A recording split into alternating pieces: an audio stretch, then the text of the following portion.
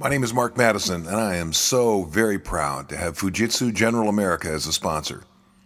At Fujitsu, they're focused on partnering with the best distributors and contractors to ensure that each Fujitsu heating and cooling system brings infinite comfort to every end user.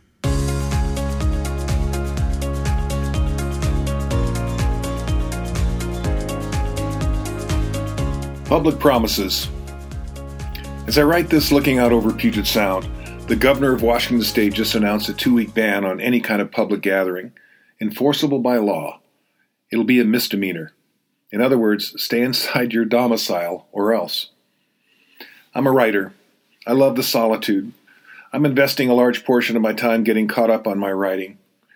I have enough material for 3 new ebooks. In fact, I just finished editing the first one. It's glorious. Full disclosure, I'm an ambivert. The definition is a situational extrovert, meaning when it's time to go out in public, I become outgoing, friendly, fun. That side of my nature is missing some things today. One of my favorite expressions is, when the tide comes back in, all the boats in the harbor rise. It's an expression John F. Kennedy coined in a speech in 1963. In fact, what he actually said was, a rising tide lifts all boats. He was attempting to quell the fear around the Bay of Pigs situation. The assumption is, of course, the tide always comes back in. That's important to remember in these times of fear, doubt, anxiety, sadness, grief, and uncertainty. So I'm making myself a series of public promises. They begin with the phrase, when the tide comes back in, I promise to. I promise to appreciate reading to and playing on the floor with my grandchildren. I promise never to take for granted hugging my children, friends, or clients ever again. I promise to smile and be positive while waiting in long lines at the TSA, sitting in coach on an airplane, or waiting for an Uber. I promise to rejoice in the roar of a crowd at a basketball game. I promise to cherish talking to my friends at the gym in between basketball games or in the weight room. I promise to thank the waiter for great service and a fantastic meal. I promise to enjoy laughing with strangers in a dark movie theater. I promise to relish the standing ovation after delivering a keynote presentation, or the long lines at the book counter at the back of the room when I'm signing books. I promise to be grateful for the holiday gatherings with my in-laws. I promise never to complain again about going to church on a sunny Sunday afternoon. I promise to appreciate shaking hands with someone I just met and connected with and giving them a book signed. I promise to savor the company of an old friend at lunch or at coffee. I promise to absolutely savor and enjoy digging holes in the sand with my granddaughters at the beach. I promise to enjoy flying for 14 hours from LAX to Sydney on Delta. I promise to enjoy standing in line at the post office or grocery store, or even the DMV, and do it with a smile and a positive attitude. I promise to stop being annoyed at the person who talks too loud on their cell phone in public. I promise to stop getting upset with the guy in front of me on the freeway who's going too slow, or the guy who's on my bumper 6 inches away. And I promise to cut myself some slack because I didn't fulfill each and every promise on this list. By all accounts, this is going to get worse before it gets better. But one thing's certain, the tide will come back in. And when it does, all the boats in the harbor will rise. May I remember these promises to myself, and may God bless you and yours. We'll get through this together.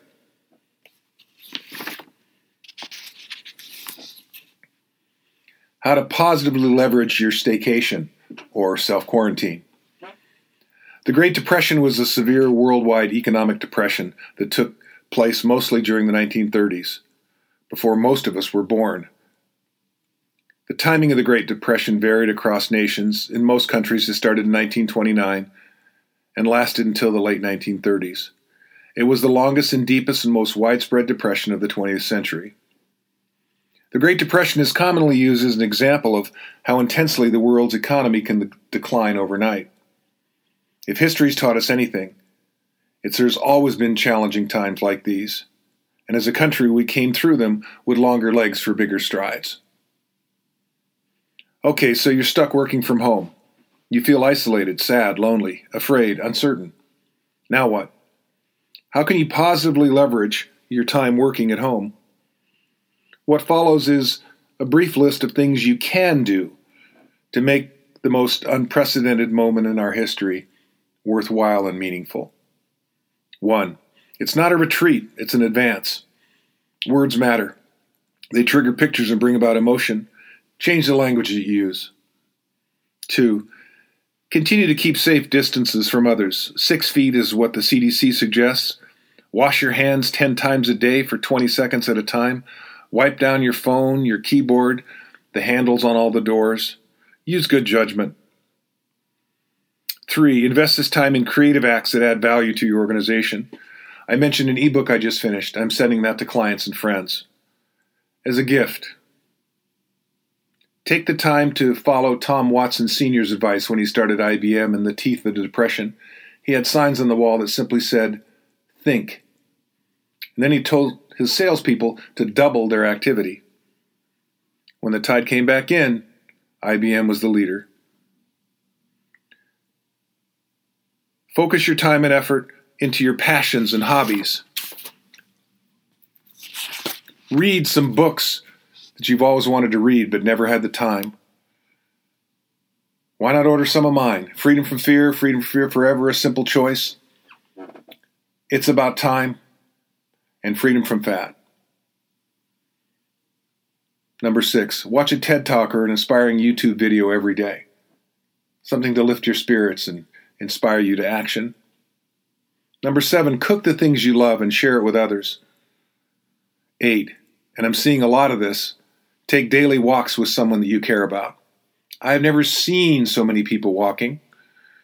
It's lovely. 9, start writing that book you've always promised yourself you would. And if that's something you're serious about, send me an email and I'll forward you a special report entitled So You Want to Be a Writer. It's about 10 pages that includes a reading list. 10, listen to podcasts like this one. 11, update your website with new content. I'm working on expanding my private coaching program. If that's something you're interested in, by all means, give me a call or send me an email. 12, virtually connect with your clients and discuss new insights to help them with their business. We're all learning about Zoom now. You can download Zoom for free, zoom.us. 13, crowdsource with others by leveraging their knowledge, talent, and wisdom to create something bigger than yourself. 14, join an online community that fits with your interests and consider creating your own. I just joined a Facebook group entitled Positive News Only. 15, organize your office, purge your closets, do some spring cleaning. 16, get lots of rest, drink lots of water, eat clean and healthy, and get plenty of sleep. And oh, by the way, go for a walk. 17, learn to play an instrument. Take out that old guitar out of the garage, dust it off, and learn how to play Louie Louie. 18, find ways to inject positive humor into your daily life. When someone asks me how I'm doing, I usually say, quoting my old friend Dugout Doug, who was 92, and I said, "Doug, how are you?" He said, "I'm so old I don't even buy green bananas anymore." Not a bad response. 19, connect with old friends via Zoom, Skype, or FaceTime that you haven't seen for years. Have some virtual coffee. 20, conclude your day by reviewing your goals or set some new ones. 21, end each day with 5 things you're grateful for. Maintain a measure of optimism, enthusiasm, and helpfulness. We need each other. Einstein said, in the midst of every difficulty lies opportunity. If we keep doing what we've always done, we'll keep getting what we always got. Everything has a beginning, a middle, and an end. One day we'll wake up and realize this was simply a very strange and scary time that we all lived through. Ask any 90-year-old what the Great Depression was like. Then sit back and listen. They love to tell you about it. And you know what? We will too. This podcast is brought to you by the team at Fujitsu General America. And like this podcast, they're focused on education and development. From the day they sold their first comfort system in North America, they've been unwavering in their focus on training. It doesn't matter if it's application, installation, or service. A better trained technician brings better value to the homeowner. So when you're looking for infinite comfort, think Fujitsu. Thank you for listening. If I struck a chord, inspire you to action, or piqued your curiosity, let me know.